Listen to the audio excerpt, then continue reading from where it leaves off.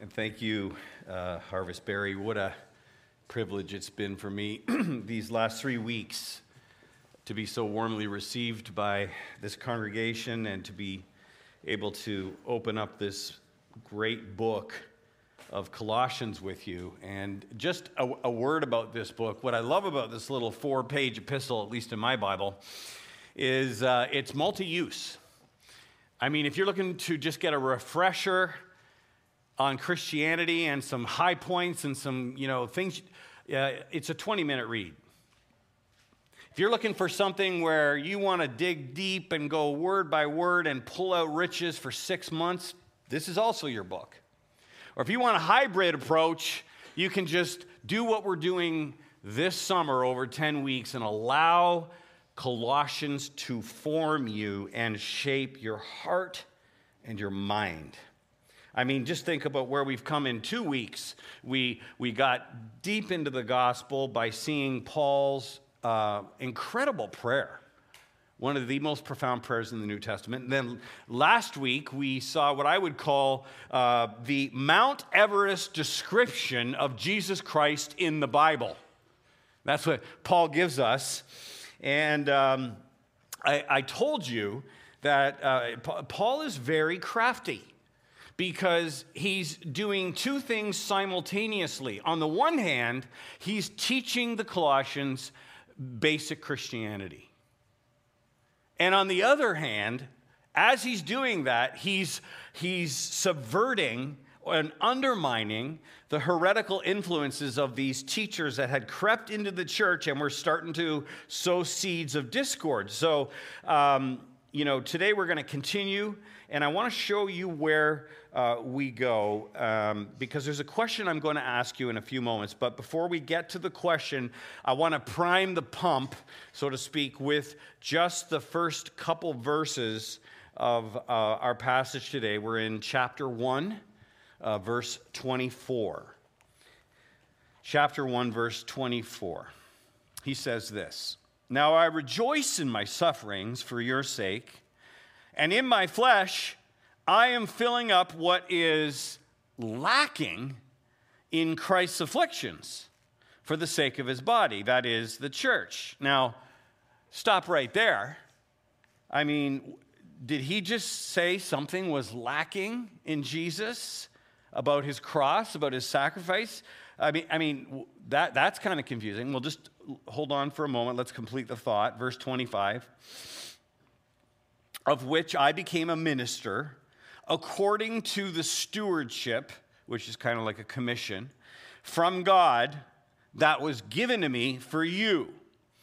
Now, I'm going to keep this part real simple.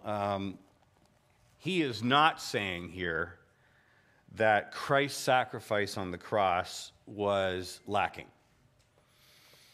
He was not saying that "it is finished" really only meant 99%, and Paul's doing the rest. There's a lot of bad ways you could go with this verse. What I will say is this: you need to understand that Jesus' victory at the cross, including his suffering, is the gospel, but it alone doesn't proclaim the gospel. Who is called to proclaim the gospel? We are, his people. And what does the Bible say will happen sometimes when we proclaim or share or communicate the gospel? Over and over again, we're instructed not to be surprised by the fact that there will be pushback, there will be anger, there may even be suffering as a result of that.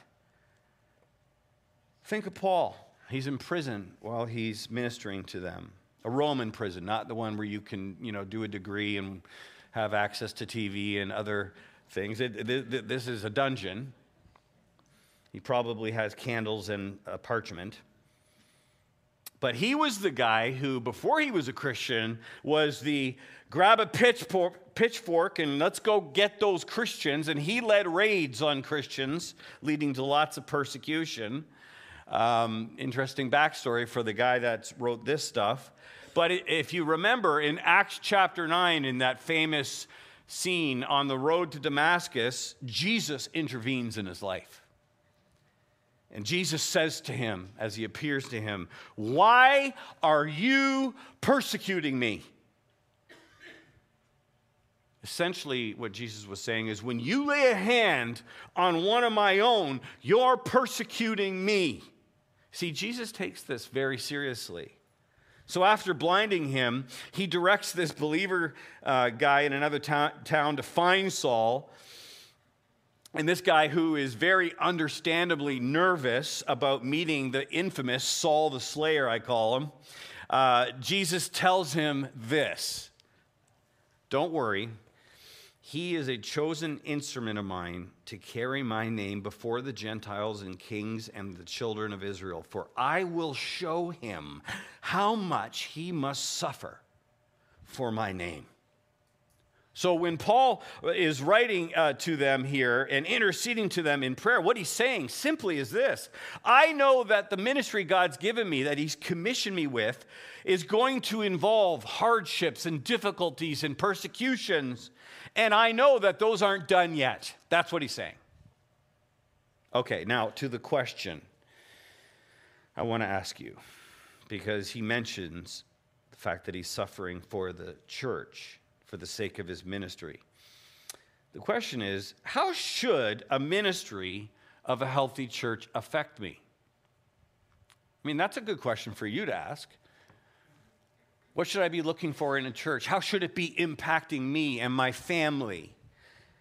And interestingly, some of that stuff comes out of what he's going to say. Now, there are books written on this, way more than I'm going to go in today. But I am going to let Paul unpack it, because that's the direction he's headed in for the next few verses. So I got just 4 things about the kind of impact ministry should have and that you need to be open to. Here's the first thing: message. The message of ministry. The message of ministry is the revealed mystery of Christ. So I think we can all agree that if you have a ministry, you should have a message, right? And I think we can all agree that it would be a good idea for everyone in that ministry to know the message. Except the first point I just put on the screen there is kind of a mouthful, isn't it? It's a bit odd. I mean, why didn't you just say, Leo, the message of the ministry is the gospel? That would be nice and straightforward. But no, I got to put in revealed mystery of Christ. Well, I'm letting Paul talk. And that's what we do when we unpack the scriptures. And in the next few verses, you're going to see one of the most unique and interesting cluster of ideas on the idea of the message in the New Testament. Look in the middle of verse 25 with me. He says, to make known the word of God,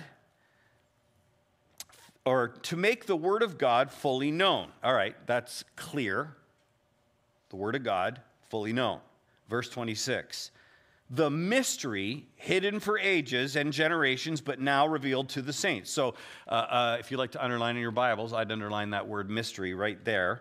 Verse 27, he says, to them God chose to make known how great among the Gentiles are the riches of the glory of this mystery.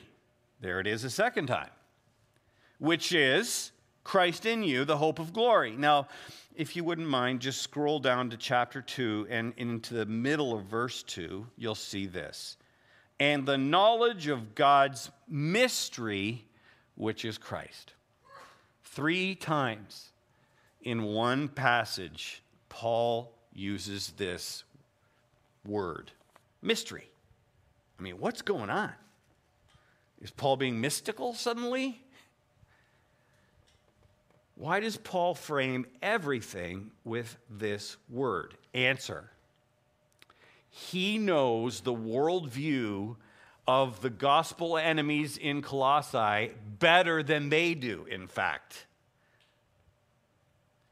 These Gnostics, or what is known as Gnosticisms, one of their key tenets was the idea of a mystery knowledge, secret, available only to those who have attained or come to a certain level of initiation.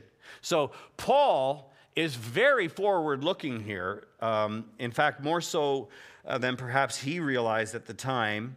You may not know this, but over the next 200 to 300 years after this, long after the apostles are all dead, this movement will write deceptively enticing little epistles with names like the Gospel of Thomas, the Gospel of Mary, the Gospel of Philip, the Gospel of Judas, and the Secret of John. Academics refer to these and a few others, the cluster, as the Gnostic Gospels. No one knows exactly who wrote them, but shocker of shockers, they all said pretty much the same thing with some nuances. Nothing problematic, of course, just that Jesus wasn't God.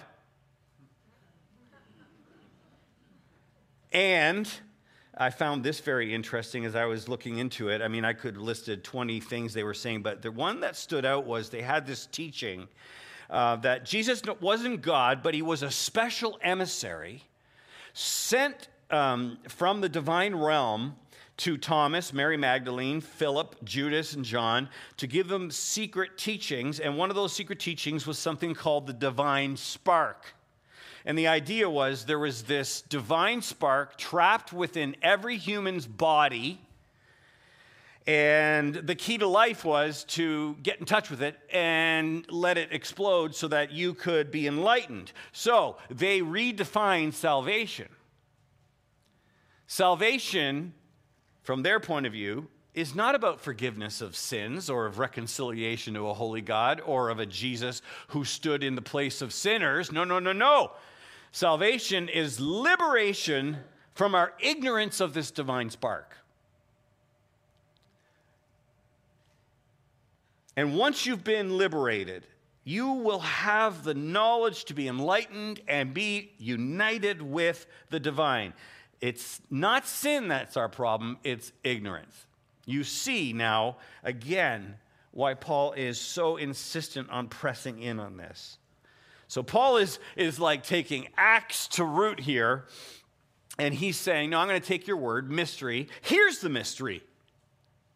It's not a secret code to be enlightened. It's not something only a few people know. In fact, I'm making it an open secret. God made it an open secret because he revealed it very clearly to the world. I mean, Paul's basically saying, look, if my job is to preach that mystery, and my goal is to mature you in Christ, why would I hold something back from you, some essential secret ingredient that only a few get to know? That would make no sense. It's an open secret. In those verses I read, he says, the mystery is Jesus Christ. Even more, he says, it's Christ in you, the hope of glory. I talked about this in our first week, the hope of heaven for eternity with Jesus, available to, and we see this here, the mystery, available to both Jew and Gentile who are united into one people of God if they're in Christ. And in Christ, what Paul wants to make clear is there's no insiders and outsiders. In Christ, you are all qualified, redeemed, reconciled. All that stuff on the gospel in chapter 1, that's there. That's the mystery. Yes, before the coming of Christ in the Old Testament, we know from Scripture that the prophets, Peter tells us this in 1 Peter 1:12, the prophets yearned to know who that Messiah would be and how it all works. Here's a quote from Peter in that there. Even angels long to know these things. So it wasn't until Jesus that the mystery gets fully revealed to the world. But Paul's saying, this mystical secret of nonsense, we're settling this now. There is only one mystery. It's an open secret. It's Christ. It's the gospel. You say, okay, so this mystery isn't so mysterious. It's the gospel. What does that mean for me? No, notice this next thing. Here's where he starts taking it. There's a goal. The goal of ministry is making mature disciples. Notice verse 28. Him we proclaim. That word proclaim means to announce, to herald, to speak out about broadly and widely. This is what Paul was commissioned to do. Verse 25, and it's the mission of the church. It's the church's ministry. What does it involve? Well, do you see the next two words? Warning everyone and teaching everyone with all wisdom, that we may present everyone mature in Christ. Okay, so Paul, you've said everyone 3 times in one verse. I get it. It's not for a select group. It's not for private ceremonies. But those 2 words, warning and teaching, really do jump out. Paul is showing that they are complementary to biblical ministry. They're complementary to a healthy church. On the one hand, negatively, warning is correcting and admonishing believers when they are headed into danger. And then positively, teaching really refers to explaining the whole counsel of God.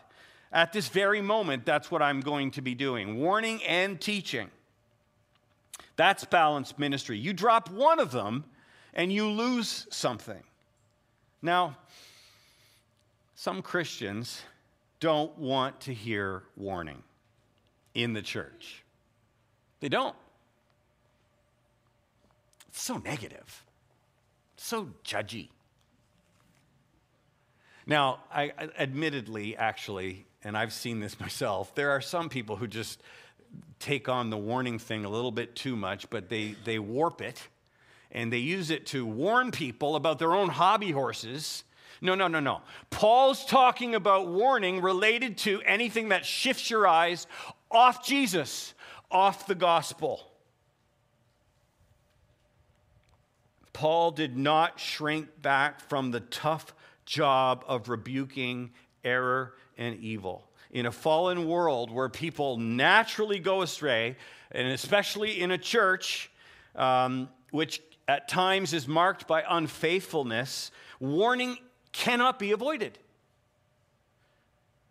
By warning people against a fuller and therefore false gospel, by warning them against a pseudo-Christianity, by warning them against a false ministry, he in fact helped them see the fullness of the gospels, help them see what maturity really needs to be, helps them to understand how to discern true ministry. Why is this important? It's in the text, because the goal of ministry is to present people mature in Christ. You say, present to who? Present to God. What God's doing in your life right now, all of this work of refining is part of God, part of that sanctification process of maturing to be presentable to God. We're all going to be standing before Him. And you need to understand that God doesn't just want to forgive you, He wants to transform you. That is the complete Christian picture. The goal of ministry is maturity. Not just that you get the fire insurance and be on your way to heaven, but that you would grow into the very likeness of Jesus. Or as Paul said in Ephesians 4:14, that you would no longer be children tossed to and fro with every wind of doctrine. And boy, is that a relevant term today. Every moment you flip on a screen, there's new winds of doctrine. But that you would grow up into all things, into the head who is Christ. That's the goal, maturity. So, let me ask you a question. In your life, is there a pursuit of the Lord in your life? I mean, you don't have to answer out loud. This is for you, but you should do some thinking here.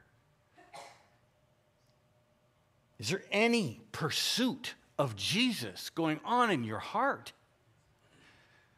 Do you ever have moments where you reflect on some things in your life that you know are sinful, and you go, you know what? I'm going to do something about this. I know I've got forgiveness, but I have to make some changes. Or you just go like, me and God have worked out a deal. We're just kind of pretend that doesn't exist, ignore that. He understands, he's gracious, I'll just ride that. I think if those things don't ever come across the screen of your life, you got some heart work to do. You have some thinking to do. What's going on in there? Is it possible you've bought into some alternative Jesus?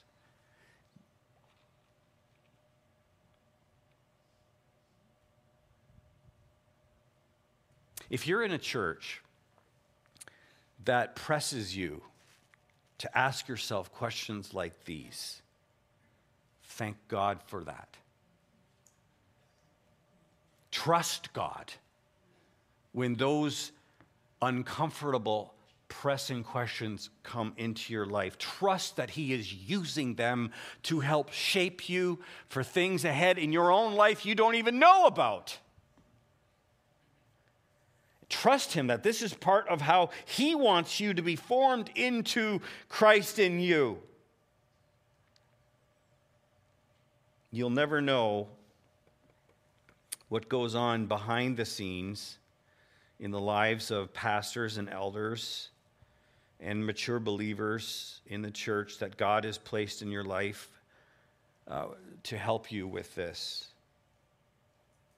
I'm not just saying that. Paul's saying it. Look at it. He says this is hard work.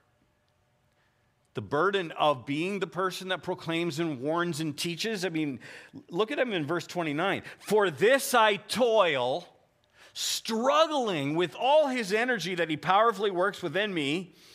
So he knows God's helping him, but he's toiling. Chapter 2, verse 1. For I want you to know how great a struggle I have for you and for those in Laodicea and for all who have not seen me face to face. And he could say that about any of the churches he pastored, planted, supported.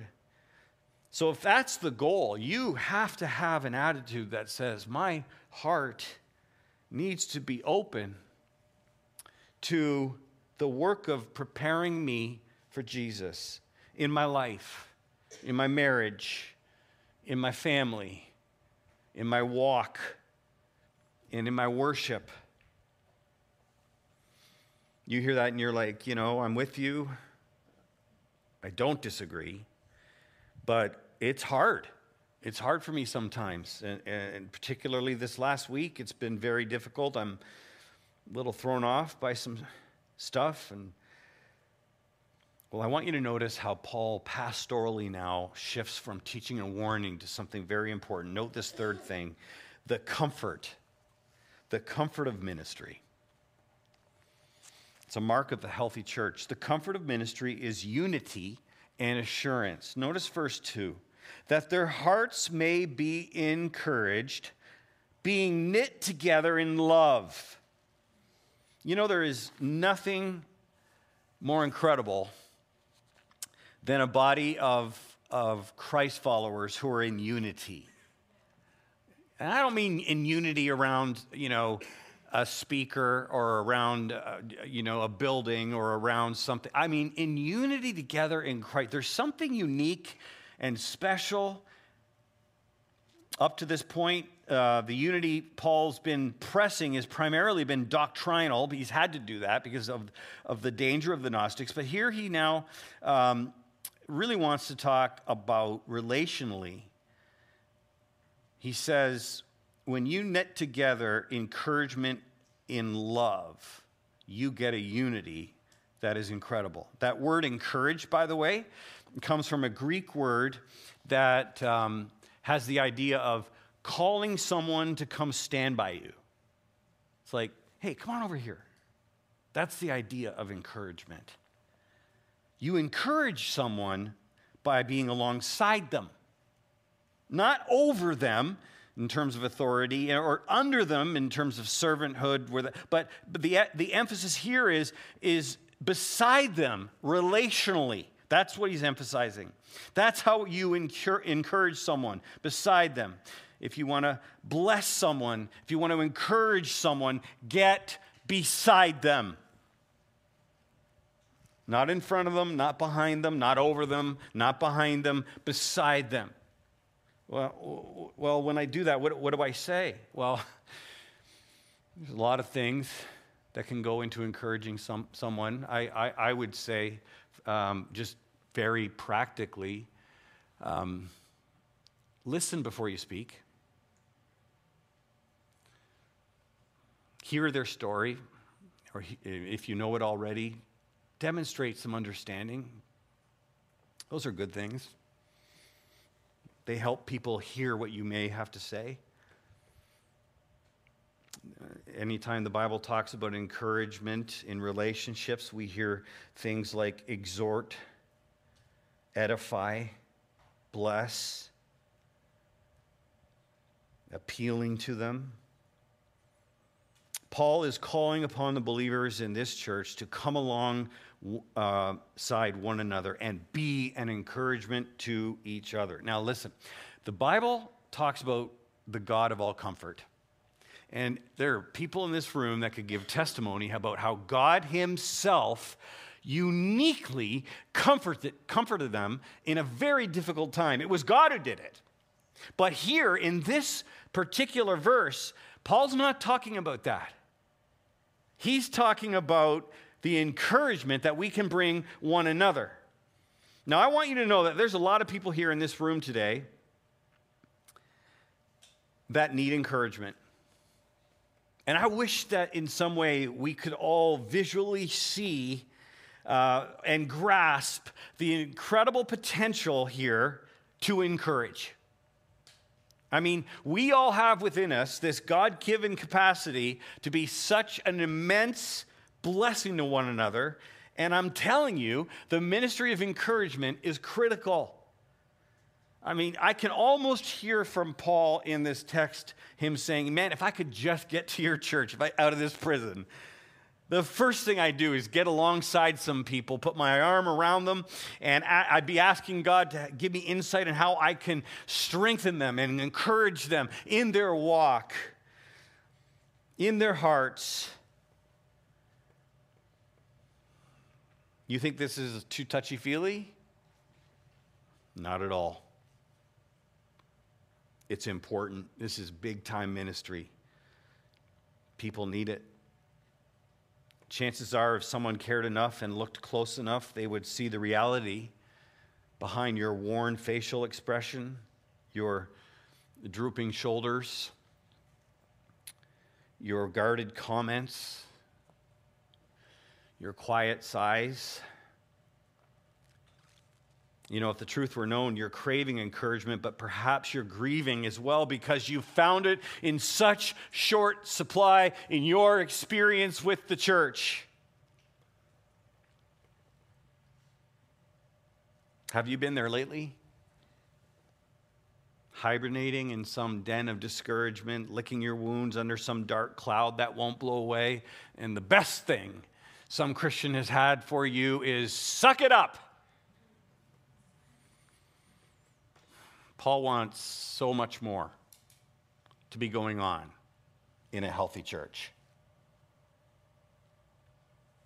He built it into the essential unity of the church.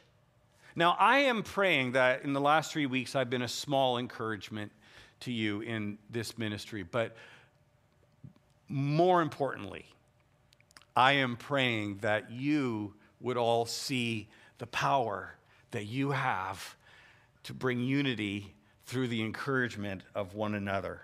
Galatians 6 verse 1 says, bear one another's burdens and so fulfill the law of Christ.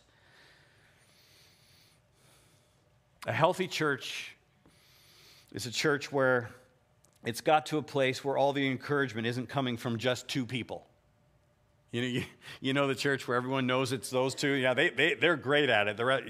We'll leave that to them. No, a healthy church is when more and more and more people start to take upon themselves the responsibility of, you know what? When I get with God's people, I'm going to find a way, I don't know how yet, to show some encouragement to that person. And in doing so, be part of the overall unifying that Jesus Christ will do. The comfort of ministry, encouragement's one of them. He has another, it's assurance. We see assurance here in verse 2. Do you see there? To reach all the riches of full assurance and understanding and the knowledge of God's mystery, which is Christ, in whom are hidden all the treasures of wisdom and knowledge. So, what does God want for you? He wants you to have assurance. What does assurance mean? It's a settled conviction.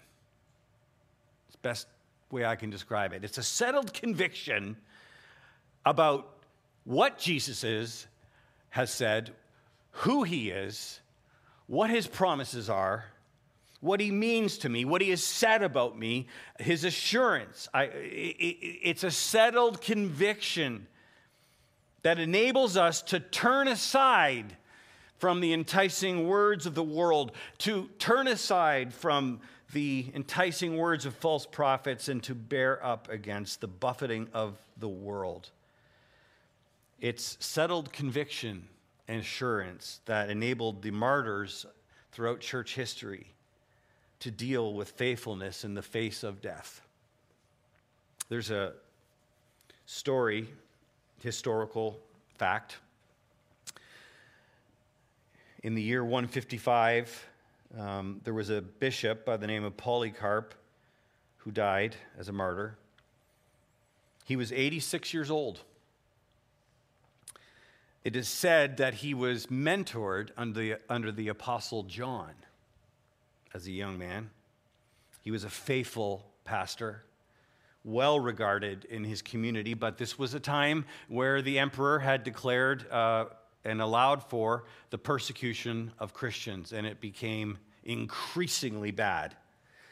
And when it was Polycarp's turn, he stood at his trial before the Roman proconsul, and the man said to him, "Polycarp, I will let you live. I will not put you into the fire." He was burned alive. "I will not put you in the fire if you will just deny Christ." And that old man said, "For 86 years I have served him, and he has never denied me yet. How, proconsul, can I deny him?" That is a man with settled conviction. He knows Christ to be the one, as verse 3 says, is the one who has all the hidden treasures of wisdom and knowledge. He knows that Christ knows him. And he is not willing to trade Christ for anything else the world offers or to add anything to the gospel. He is settled in his conviction about the hope which is in Christ alone. You say, I wish I could have deeper assurance about my salvation and my walk with God, but I don't. I'm up and down sometimes. I live with a lot of fear about it. And am I a Christian? Am I not? Does Jesus love me? Does he not? Can I just tell you what I've observed over the years in pastoral ministry? It's not complicated. Our assurance of our salvation, it grows and intensifies in direct correlation to the time that we've invested in getting to know God in his word. Okay? It just seems to be the observation. Now, why is that the case? Here's why. Because the seeds of peace and certainty of Jesus grow in the soil of your heart the more you expose yourself to knowing more about Jesus. And that's what grows. Simply put, defeat doubt by soaking your mind in the Scriptures. Now listen, for some people, ignorance is bliss. Not with this. Ignorance of God's word is the breeding ground for heresy and skepticism. Sin-killing, Satan-silencing confidence doesn't just fall from heaven like rain, nor do we just bump into it coincidentally as we skip ignorantly down the road to eternity. It's not the Christian life.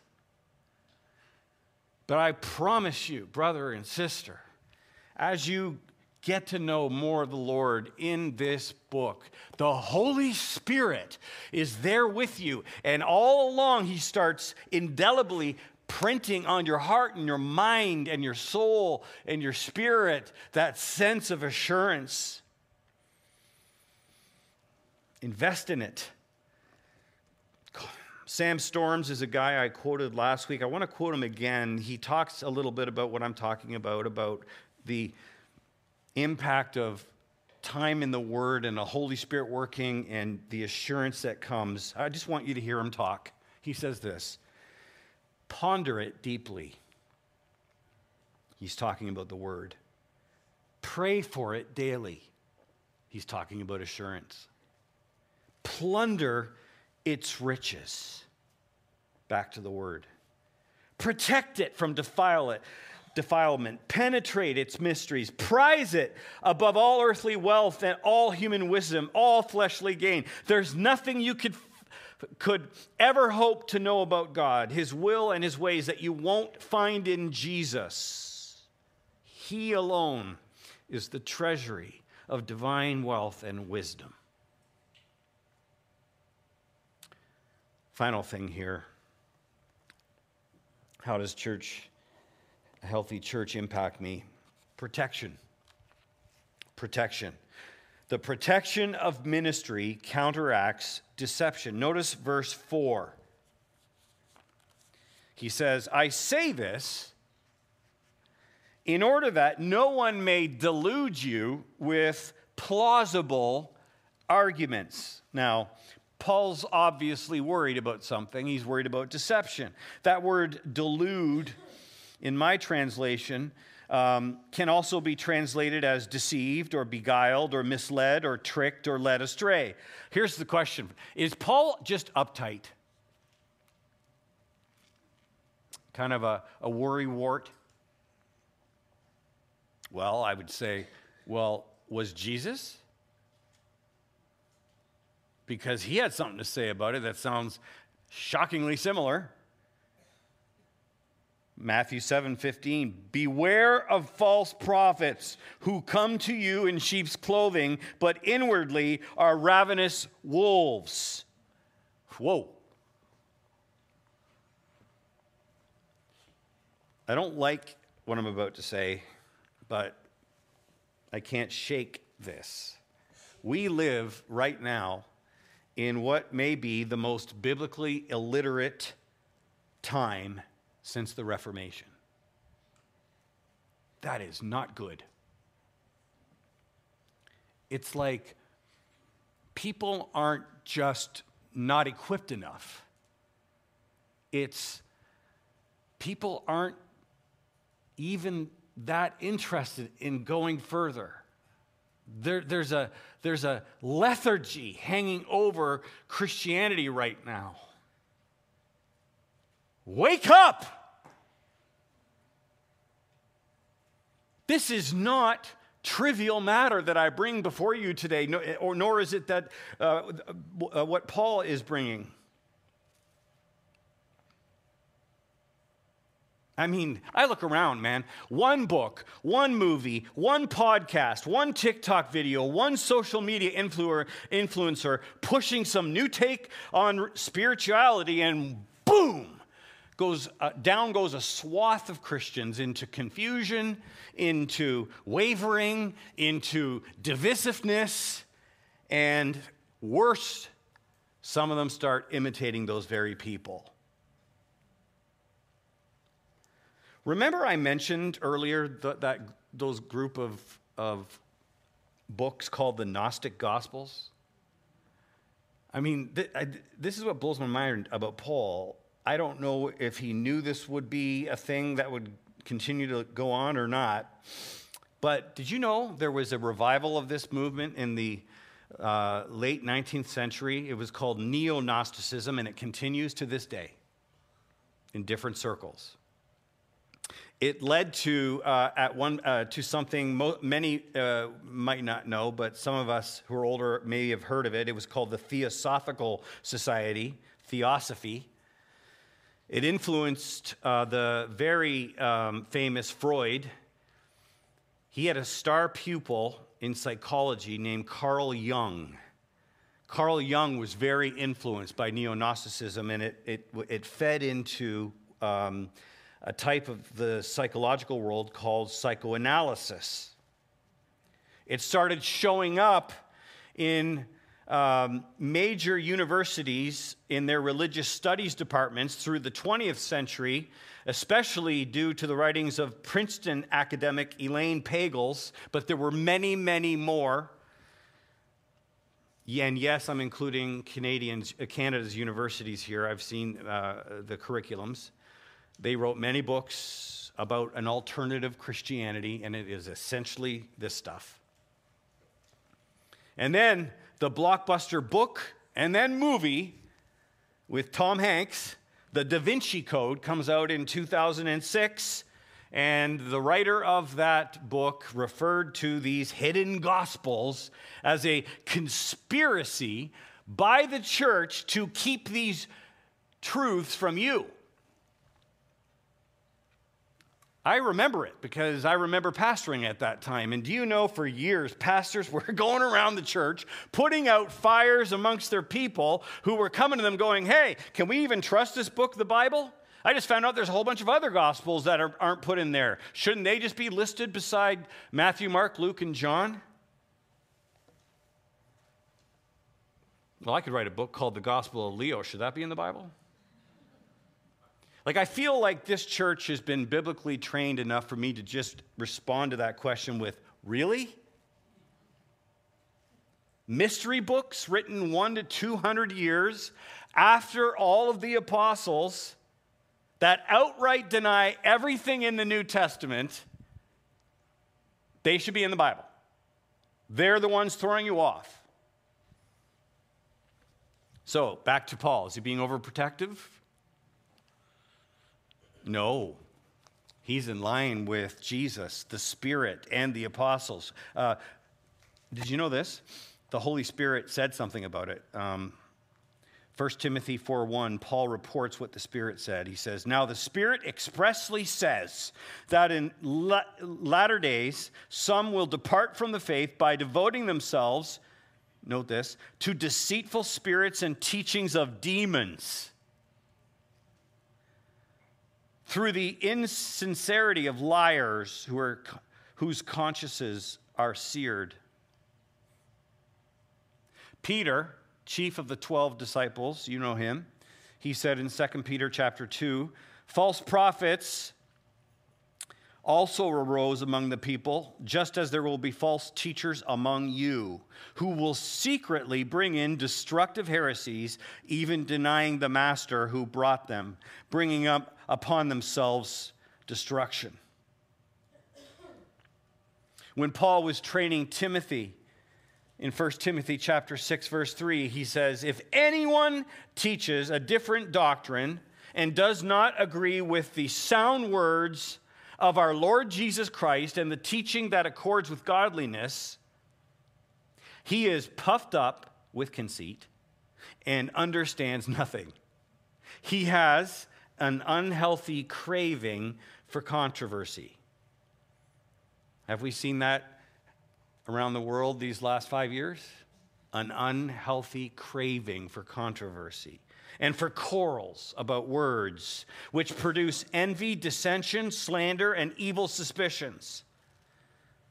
And then when Paul wrote to the big church in Rome, he said, watch out for those who cause divisions and create obstacles contrary to the doctrine that you've been taught.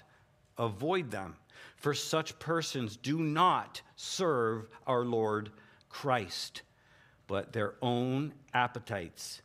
And by smooth talk and flattery, they deceive the hearts of the naive. Paul says, verse 4, do you see the phrase there? The way they work is through plausible arguments. That means it sounds pretty, His point here is, it's not like these teachers show up with satanic tattoos and Viking hammers that anyone would go, whoa, we just need to stay away from them. No. Plausible arguments. These are the type of people, Paul's saying, that they engage, they come in, they woo, they gather influence. They're skilled in the art of persuasion, whether it's either eloquence, passion, charisma, or their outrage. However it's done, somehow people start buying in. In fact, people that start getting under the influence, they start thinking to themselves, it feels good. It feels better. It feels what I've been feeling all along. That's the naive that Paul was talking about earlier. Now, maybe this doesn't hit home or close to home for you at all, and it's kind of still theoretical. I read this and I shiver because it is personal for me.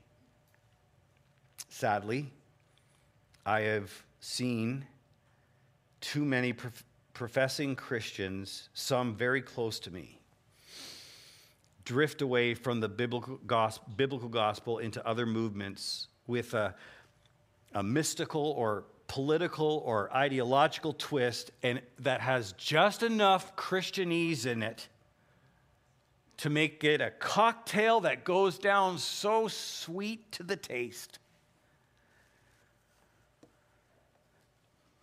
This is why you need the ministry of a healthy church, because ministry isn't just about caring for the sheep, it's also about fighting wolves.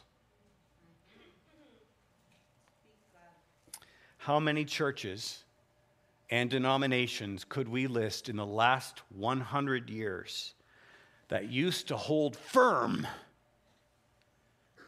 to a gospel-centeredness and then over 5, 10, 20, 50 years dissolved into some kind of spirituality with echoes of the gospel, but no Jesus Christ alone? How many? The list is long. Despite his intensity, Paul ends this on a glad note. And I'm glad too. He says, "For though I am absent in the body, yet I am with you in spirit, rejoicing to see your good order and firmness of your faith in Christ." Obviously, he had been told that they're holding fast. They're not all falling into it. Rejoicing to see your good order and firmness of your faith in Christ. May that be said of you. So decide to stand firm. Decide. Decide to stand firm, rooted deeply in Christ plus nothing else. May this be said of Harvest Barry until the Lord returns in glory. How should the ministry of a healthy church impact you? It's got to ground you in the message, man. It's got to ground you in the message of this mystery of Christ. It's got to help you grow into maturity. It's got to bring the comfort. Paul talks about a specific comfort of unity and assurance. And it protects you. It helps you discern deception. So, the decision to embrace that or not, well, that is for you to decide. Let's pray. Lord, these are both glorious but also sobering words. And there is a ministry now that we look to of the Holy Spirit to apply certain areas, to press on our hearts in certain areas. There are people here that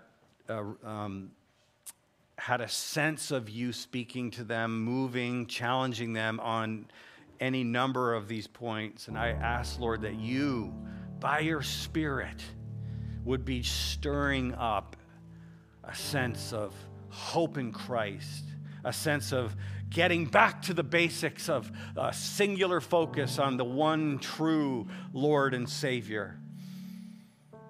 For others, it might be that you've been pressing on them to wake up, to see what's going on around them, to have spiritual eyes and understanding, to seriously press further into you. In whatever way, Lord, I just pray as we worship in this last song that you would be ministering in our midst in a way that only you can do.